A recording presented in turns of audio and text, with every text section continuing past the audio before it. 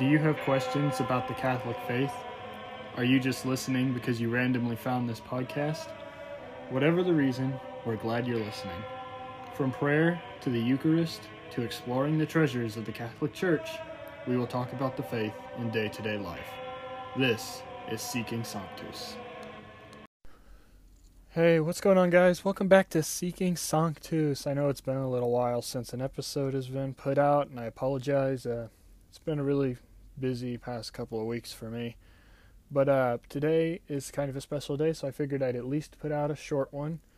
Hopefully there'll be some longer ones coming back soon. I've been kind of busy during Lent. But today is the Solemnity of the Annunciation, so I figured we'd just do a little bit on that. And I want to start by reading the Gospel passage. So this is Luke chapter 1, verses 26 through 38. In the 6th month, the angel Gabriel was sent from God to a city of Galilee named Nazareth, to a virgin betrothed to a man whose name was Joseph, of the house of David. And the virgin's name was Mary. And he came to her and said, "Greetings, O highly favored one, the Lord is with you." But she was greatly troubled at this saying, and tried to discern what sort of greeting this might be. And the angel said to her, "Do not be afraid, Mary, for you have found favor with God. And behold, you will conceive in your womb and bear a son, and you shall call his name Jesus. He will be great, and will be called the Son of the Most High. And the Lord God will give him the throne of his father David, and he will reign over the house of Jacob forever, and to his kingdom there will be no end." And Mary said to the angel, "How will this be, since I am a virgin?" And the angel said to her, "The Holy Spirit will come upon you, and the power of the Most High will overshadow you. Therefore the child to be born will be called Holy, the Son of God. And behold, your relative Elizabeth, in her old age, has also conceived a son, and this is the 6th month for her who is called barren. For nothing will be impossible with God." And Mary said, "Behold, I am the servant of the Lord. Let it be done to me according to your word." And the angel departed from her. Alright, so that's the passage itself, and just figured to talk a little bit about it would be good. Starting with the place, actually. Nazareth was a small town in Lower Galilee. In John, there's actually kind of a dismissive reference to it, but as you know, it actually turns out to be kind of important.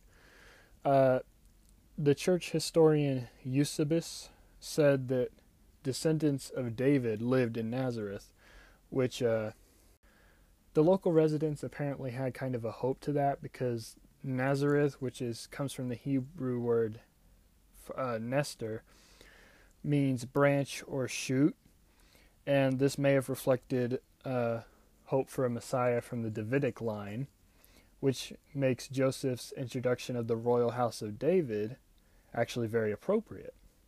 And the angel's words themselves, "Behold, you will conceive in your womb and bear a son," are actually very similar to the words of the birth announcement regarding John the Baptist. And at the same time, it actually echoes an Old Testament birth announcement and the miraculous conception of Isaac. Because if you may remember the story about the 3 men coming to Abraham, and before they leave, one of them tells him that Sarah will bear a son. So that was the announcement, and then Isaac is miraculously conceived, and thus we have the echo. And speaking of another reference, "And the Lord God will give him the throne of his father David, and he will reign over the house of Jacob forever, and of his kingdom there will be no end." This is actually another reference. As you can tell, it's talking about Jesus as being kind of a son of David, which he is. He's from that line through Joseph, and some speculate Mary as well. But he is royalty, and this itself also refers to God's promise to David.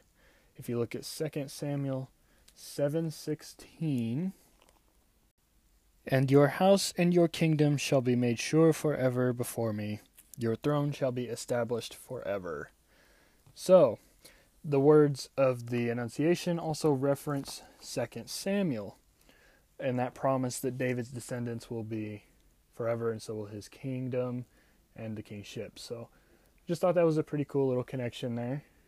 And there are a lot of connections in this area.